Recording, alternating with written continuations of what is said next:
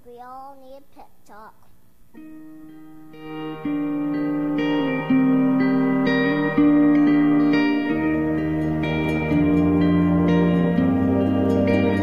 The world needs you to stop being boring. Yeah, you. Boring is easy. Everybody can be boring, but you're gooder than that. Life is not a game, people. Life isn't a cereal either. Well, it is a cereal. And if life is a game, aren't we all on the same team? I mean, really, right? I'm on your team, be on my team. This is life, people. You got air coming through your nose. You got heartbeat. That means it's time to do something. A poem. 2 roads diverged in the woods, and I took the road less traveled. It hurt, man! Really bad. Rocks, thorns, and glass. My pants broke. Wah! Not cool, Robert Frost. But what if there really were 2 paths? I want to be the one that leads to awesome. It's like that dude Journey said, don't stop believing unless you dream stupid. Then you should get a better dream. I think that's how it goes. Get a better dream and keep going. Keep going, and keep going. Will Michael Jordan have quit? Well, he did quit. Well, he retired. Yeah, yes, he retired. But before that, in high school, what if he quit when he didn't make the team? He would have never made Space Jam. And I love Space Jam. What will be your Space Jam? What will you create will make the world awesome? Nothing if you keep sitting there. That's why I'm talking to you today. This is your time. This is my time. It's our time. We can make every day better for each other. If we're all on the same team, let's start acting like it. We got work to do. We can cry about it, or we can dance about it. We were made to be awesome. Let's get out there. I don't know everything. I'm just a kid. But I do know this. Because everybody's due to give the world a reason to dance. So get to it.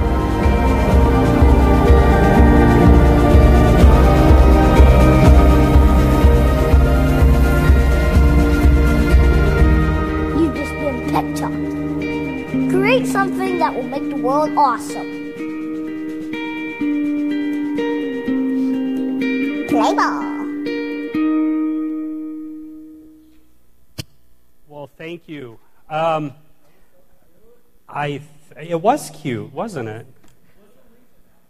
What's the link? I'll give you the link later and stuff. I think Whitney, unless you already took the kids, where Whitney, if the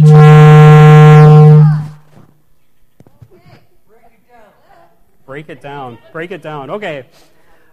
Miss Whitney right here has the kids, and she'll take them to their children's experience tonight. Might want to turn me down just a hair. They've got their own children's experience tonight, and they'll join us later on when we start our music. I'd like to certainly welcome you here tonight. My name is Jeff Grace. I'm on staff here at New Life United Methodist Church, and I occasionally get to do this. I'd like to thank Mark. I went back and looked. He's actually preached 26 weeks in a row. So I thank him for his leadership and the messages that he's given over the last 26 weeks. That's if you take out the music service for that we had on New Year's Eve for that. And then I'd also like to thank everybody that comes early and sets up the chairs and makes the coffee and runs sound and the words and everything up on the screen. Because without those people, it wouldn't be possible for tonight. And one thing we had last week, didn't we have an awesome birthday party? We got together, and it was kind of cool for Kayla's Sweet 16 birthday party, and Ryan, who helps out in our children, with our children. So it was great to have that birthday party last night. Our subject tonight is called Finders 5. And if everybody remembers, last year we spent a lot of time in the Finders 5. And what are the Finders 5?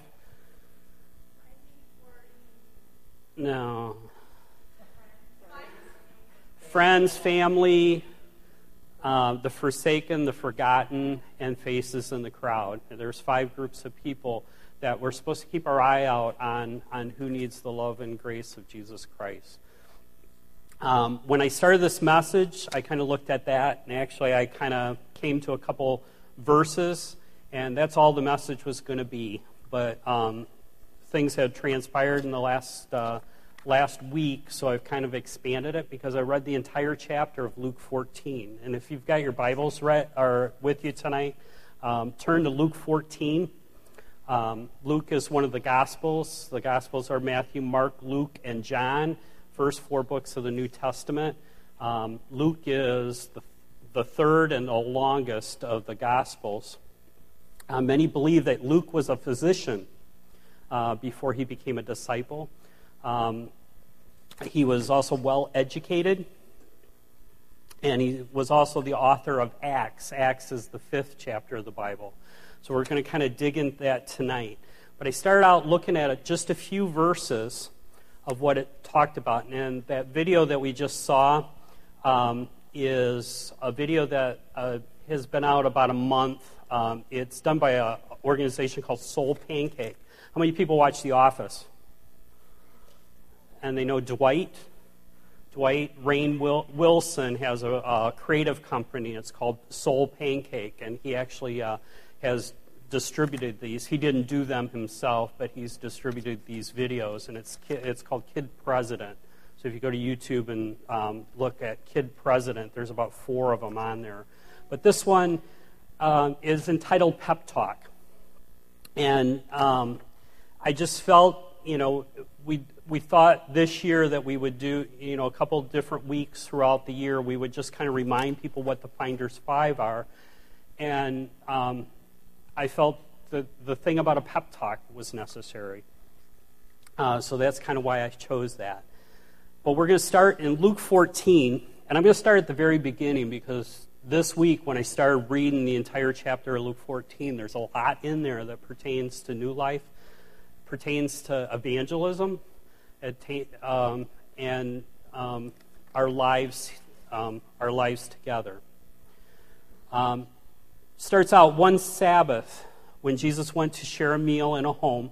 It's kind of apropos because food's become very important around here at New Life. We go to dinner after the service. There's usually people that'll invite people to go out to dinner afterwards, and with birthday parties and everything. So food's become very important. So it's kind of cool that in this entire chapter they talk about food.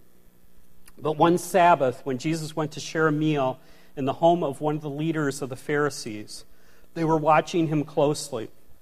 This is right before the time that Jesus it was about this time of Lent, before they came to arrest him and later on crucify him, and then 3 days later he rose again.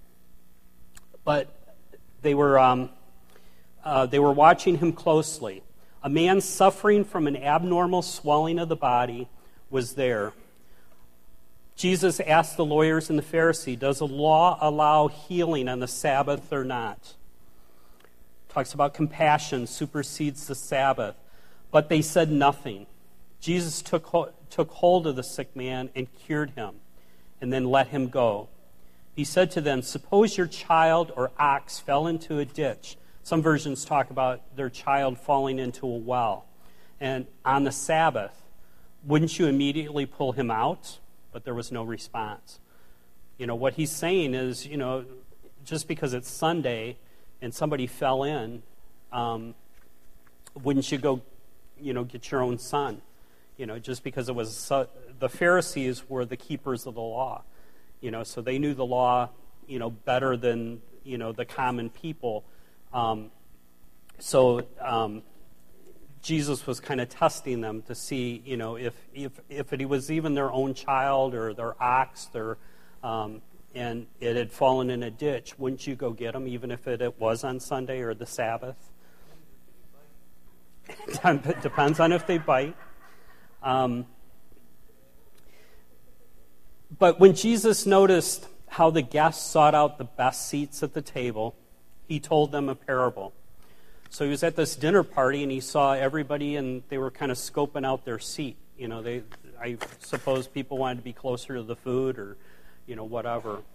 But when someone invites you to a wedding celebration, he told this parable, and it's called the wedding parable, or the great banquet parable. Invites you to a wedding celebration, don't you take your seat in place of honor? Someone more highly, or don't take the seat, of honor. Someone more highly regarded than you could have been invited by the host. The host who invited both of you will come and say to you, give up your seat to the other person. Embarrassed, you will take your seat to the least important place. Instead, when you receive an invitation, go sit at the least important place. When your host approaches you, he will say, friends, move up here to a better seat. Then you will be honored in the presence of your fellow guest. All who lift themselves up will be brought low, and those who make themselves low will be lifted up.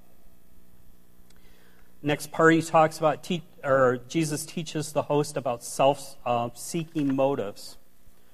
Then Jesus said to the person who had invited him, when you host a lunch or dinner, don't invite your friends, your brothers, your sisters, your relatives, or your rich neighbors. If you do, they will invite you in return, and that will be their just reward. Instead, when they give a banquet, invite the poor, the crippled, the lame, the blind, and you will be blessed because they cannot repay you. Instead, you will be repaid when the just are resurrected. When I looked at this and I really thought about this, we're also talking about the spiritually lame, the spiritually blind, the spiritually, and that's kind of how I take it with, on the evangelism portion of it, is it's not only the people that are actually blind, but it's the people that are spiritually blind, the people that are spiritually lame, the people that are spiritually sick, that we need to look out for.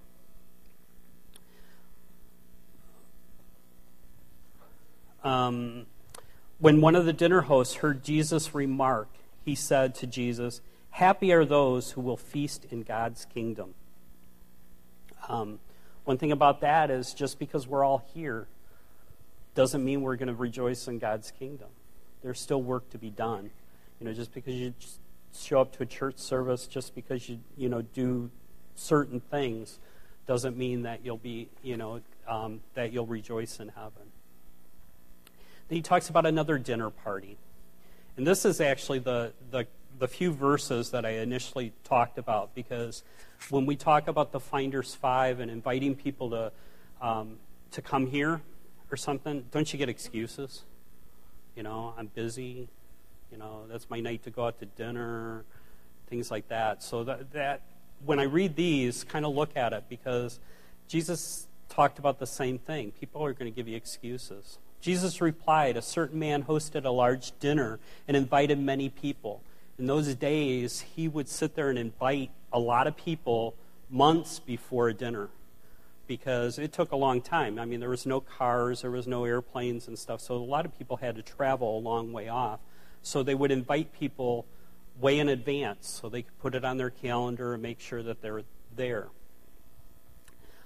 When it was time for the dinner to begin, he sent his servants to tell the invited guests. So right before they had the dinner, he sent a reminder out to all the people. Come, the dinner is now ready. When we talk about the dinner parties and everything, we're talking about what God has invited us for. But it can be refused. First, we make excuses because we are preoccupied with things. In verse 18, one by one, they all began making excuses. The first one told him, I bought a farm and must go to see it. Please excuse me. Secondly, we make excuses because we put making a living before God. Another said, I bought 5 team of oxen and I'm going to check on them. Please excuse me.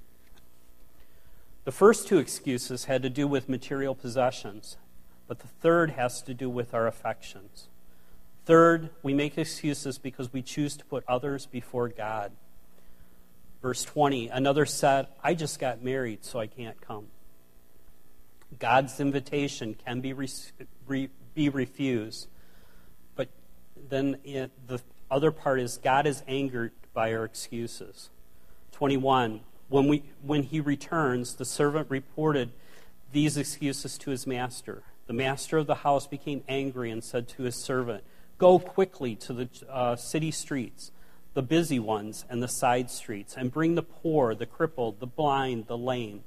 The servant said, Master, your instructions have been followed, and there is still room. So people weren't listening when he invited them. But he's not inviting them just to a meal. He's inviting him into God, into a relationship with God. The good news of verse 21 and 23 is that we are all on the guest list. The master said to the servant, go to the highways, the back alleys, and urge people to come so that my house will be filled. That's the good news, that we're all on that guest list. Jesus concludes with one will be excluded from God's eternal banquet. I tell you, not one of those who had been invited will taste my dinner. He's talking about the ones making the excuses. We all make excuses. We all make excuses all the time, but that's how God is angry. The next part is it's hard. Because starting in verse 25, he talks about the demands of discipleship. Jesus talks about discipleship and what it means to be a disciple. Large crowds were traveling with Jesus. Turning to them, he said, whoever comes to me doesn't hate his father, mother, spouse, and children, and brothers and sisters, yes, even his own life, cannot be my disciple. Whoever doesn't carry their own cross and follow me cannot be my disciple. Now, are we supposed to actually hate our spouse and our children and our brothers and sisters? That's not what he's saying. He's saying if you love them more than you love me or love God, then we've got a problem. So it's not that you're supposed to hate everybody and just follow God. That's not discipleship. Discipleship is putting things in perspective. That you put God first, and through God, you love your wife, you love your children, you love your brothers and sisters. This week, actually this morning, I read, I'm doing a book, it's called A Year with C.S. Lewis. And in Mere Christianity, he wrote this: the moment you have the moment you have a self at all, there is a possibility of putting yourself first. Wanting to be the center, wanting to be God, in fact, that was the sin of Satan. That was the sin he taught the human race. To me, that spoke about, when take up your cross, or you're supposed to die so you can live. That's what that's talking about.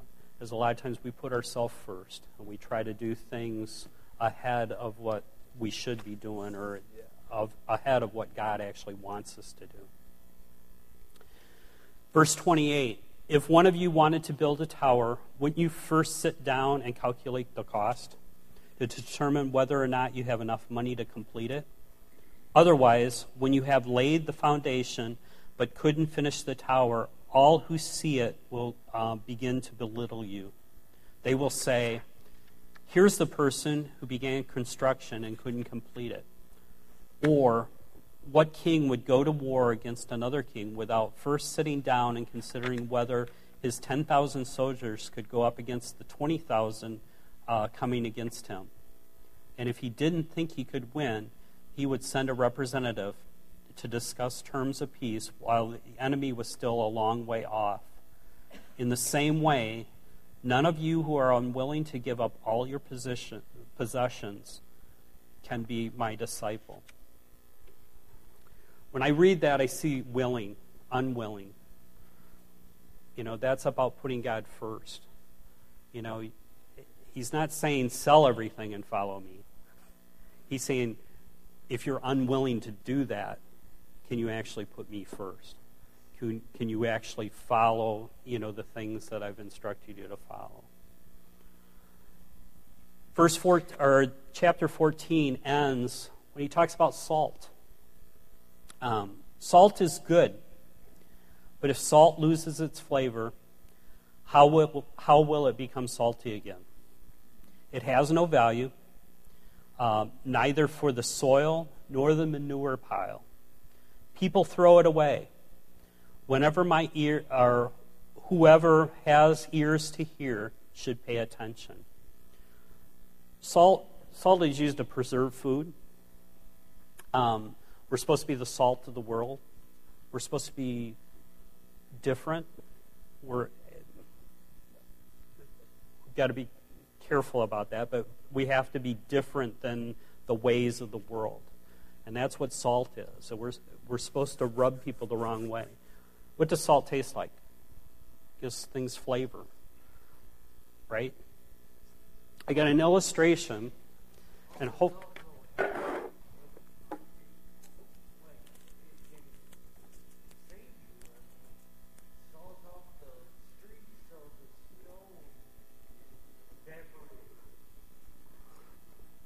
You're right. Salt melts snow. What are these? Salt packets, right? Okay, pretend these are all disciples. It's kind of hard to see, right? Those are all disciples, right? Okay, then what happens? The world.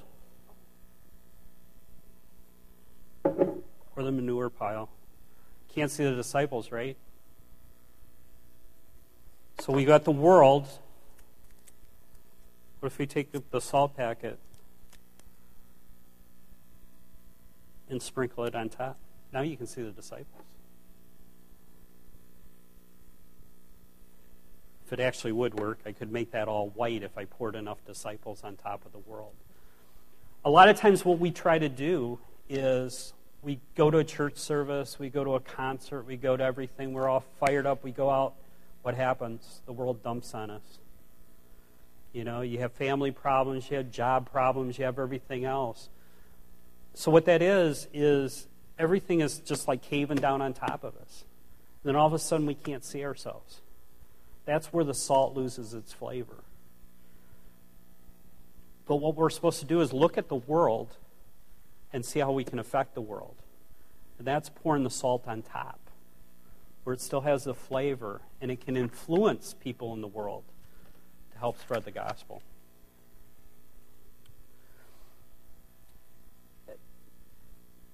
Originally, when I put this message together, and I kind of toyed with taking this story out, but I thought I'd leave it in because it talks about a birthday party. And it comes from a guy named Tony Campolo.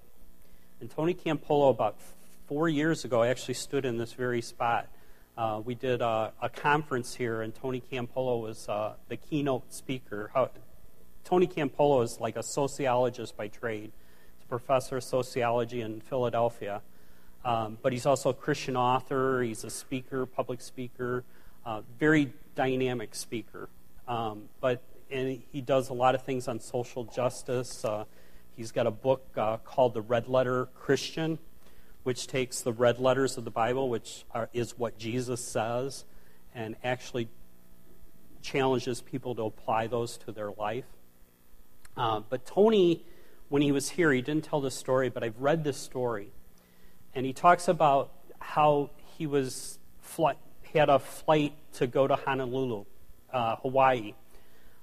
Weather like this, I'd like to be there. But he flew to Honolulu, Hawaii, and when he got there, it was probably midnight. So he gets to the hotel, checks in the hotel, and he was hungry. And, room service was closed, and the restaurant at the hotel was closed. So he decided to go out for a walk. And he walks down, the street and everything, turns the corner, and he finds this Greasy Spoon diner, all-night diner. And he walks in, and as soon as he walked in, the big guy, that was in the kitchen, the cook, and everybody says, "What do you have?" And Tony says, "Well, let me sit down. I'll have a cup of coffee." So he sits down, and there was one waitress working there, and she comes over, pours him a cup of coffee, and throws this menu at him. And this menu was as greasy as the greasy spoon, so he kind of picked it up by the corner, and he said, Noticed on the counter, there was one of those cake plates. The cake's on a pedestal, and it's got the glass cover on top. And there was donuts under there. So Tony says, I'll have one of those donuts. So the waitress comes over, brings the donut, and he's sitting there. Well, about half an hour later, he's reading the newspaper. There's this loud noise, and all these people come in. All these women come in to this restaurant, and they were dressed rather provocatively. You can imagine at 1 o'clock in the morning in Honolulu, Hawaii, if there's a bunch of women that come dressed like that, kind of know maybe what their profession is. But they come in, and they made all kinds of noise. And as Tony was sipping and munching on the donut and sipping his coffee, they walked in, and they were swearing, and they were, saying all kinds of things. So he gulps his coffee, and he was planning to make a getaway, because it was kind of an uncomfortable situation. Tony being he's also a pastor, but, he said, this might not be the best place for me to be right now. But the woman next to him says to her friend, "You know what? Tomorrow's my birthday. I'm going to be 39. To which her friends nastily replied, "So what do you want us to do about it? You want us to have a birthday party? You want me to get a cake? You want me to sing happy birthday to you?" The first woman said, "Come on. Why do you have to be so mean? Why do you have to put me down? I'm just saying it's my birthday. I don't want anything from you. I mean, why should I have a birthday party? I've never had a birthday party in my whole life. Why should I have one now?" Well, when Tony heard this, he made a decision. He sat and waited until the women left, and then he asked the fat guy at the counter, "Do they come in here every night?" The guy says, "Yeah, just like clockwork, same time." The one right next to him, he said, or the one right next to me, the one who's having the birthday party, does she come in here every night? "Yeah," he said, "that's Agnes. Yeah, she's here every night. She's been coming here for years." Why do you want to know? "Because she said tomorrow is her birthday." "What do you think? Do you think, well, maybe we should throw a little birthday party for her right here in the diner?" Cute kind of smile crept over the fat man's chubby cheeks. "That's great," he said. "Yeah, that's great. I like it." He turns to the kitchen and shouts to his wife, "Hey, come on out here. The guy's got a great idea. Tomorrow is Agnes's birthday, and he wants to throw a birthday party right here." His wife comes out. "That's terrific," she says. "Agnes is really nice. She's always trying to help other people, and nobody doesn't do anything nice for her." So they make their plans. Tony says he'll be back at 2:30, the time that they came in, with some decorations, and the man whose name turns out to be Harry says, "And I'll make a cake." And Tony kind of looked at him and said, "Oh, I don't know if I'm going to eat that cake, but thanks for the offer." Put a candle in one of the donuts. So it came time the next morning. Tony is back. His crepe paper and decorations and a sign made with big pieces of cardboard that says, "Happy Birthday, Agnes." They decorated the place from one end to the other to get it looking great. Harry had gotten the word out on the street about the party. Just before they walked in, it seemed that every prostitute in Honolulu was at that place. There were hookers wall to wall. Well, right there at 3 o'clock on the dot, the door swings open and in walks Agnes and her friends. Tony has everybody ready, and they all shouted and screamed, "Happy birthday, Agnes!" Agnes is absolutely flabbergasted. She's stunned. Her mouth falls open. Her knees start to buckle. She almost falls over. And when the birthday cake with all the candles is carried out, that's when she suddenly loses it. Now she's sobbing and crying. Harry, who's not used to seeing a prostitute cry, it gruffly rumbles. "Blow out the candles, Agnes. Cut the cake." So she pulls herself together and blows them out. Everyone cheers and yells, "Cut the cake, Agnes, cut the cake." But Agnes looks down at the cake and without taking her eyes off of it, slowly and softly says, "Look, Harry, is it all right with you if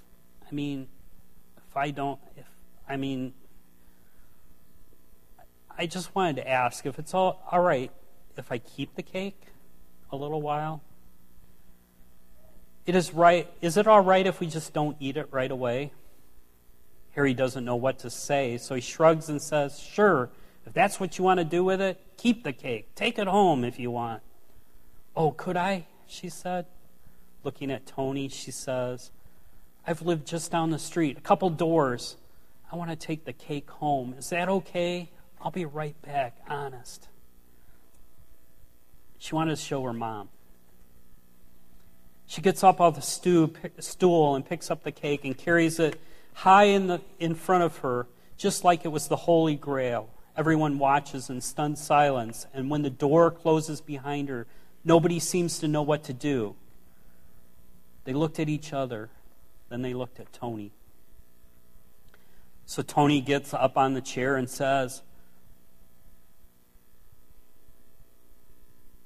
"What should we do? Let's pray. Let's pray together." And there they were in this hole-in-the-wall greasy spoon, half the prostitutes in Honolulu at 3:30 in the morning, listening to Tony Campolo as he prays for Agnes, for her life, her health, her salvation. Tony recalls, "I prayed that her life would be changed and that God would be good to her." When he was finished, Harry leans over, and when a trace of hostility in his voice, he says, "Hey, you never told me you were a preacher. What kind of church do you belong to anyways?" One of those moments when the right words come, Tony answers him quietly, "I belong to a church that throws birthday parties for prostitutes at 3:30 in the morning."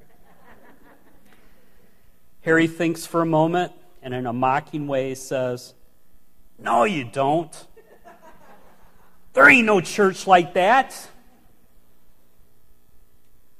If there was, I'd join it. I'd join a church like that."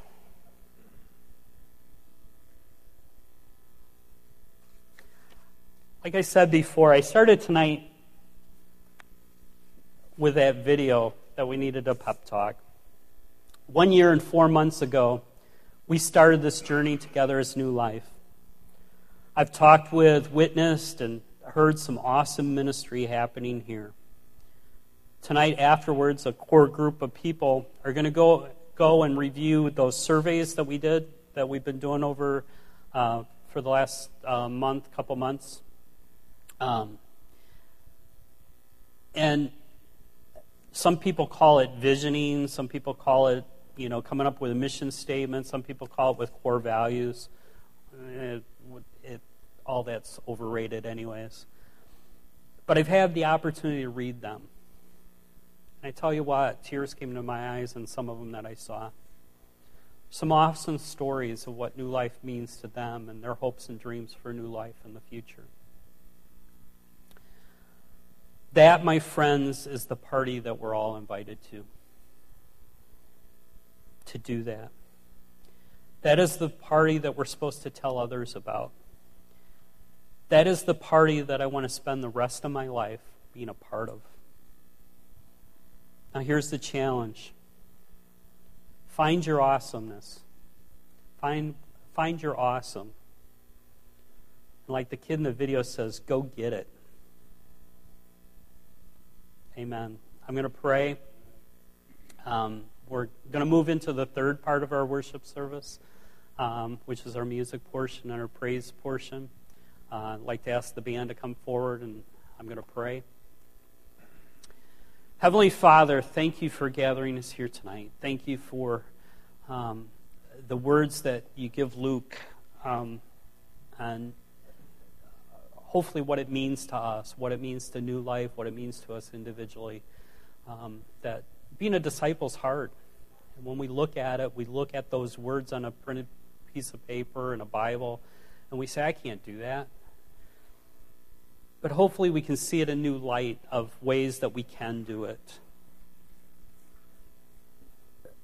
The story of what happened to Tony Campolo, that we can look at the gospel and spreading the good news like that, just doing something different for somebody else. Doing something that somebody normally wouldn't do for someone.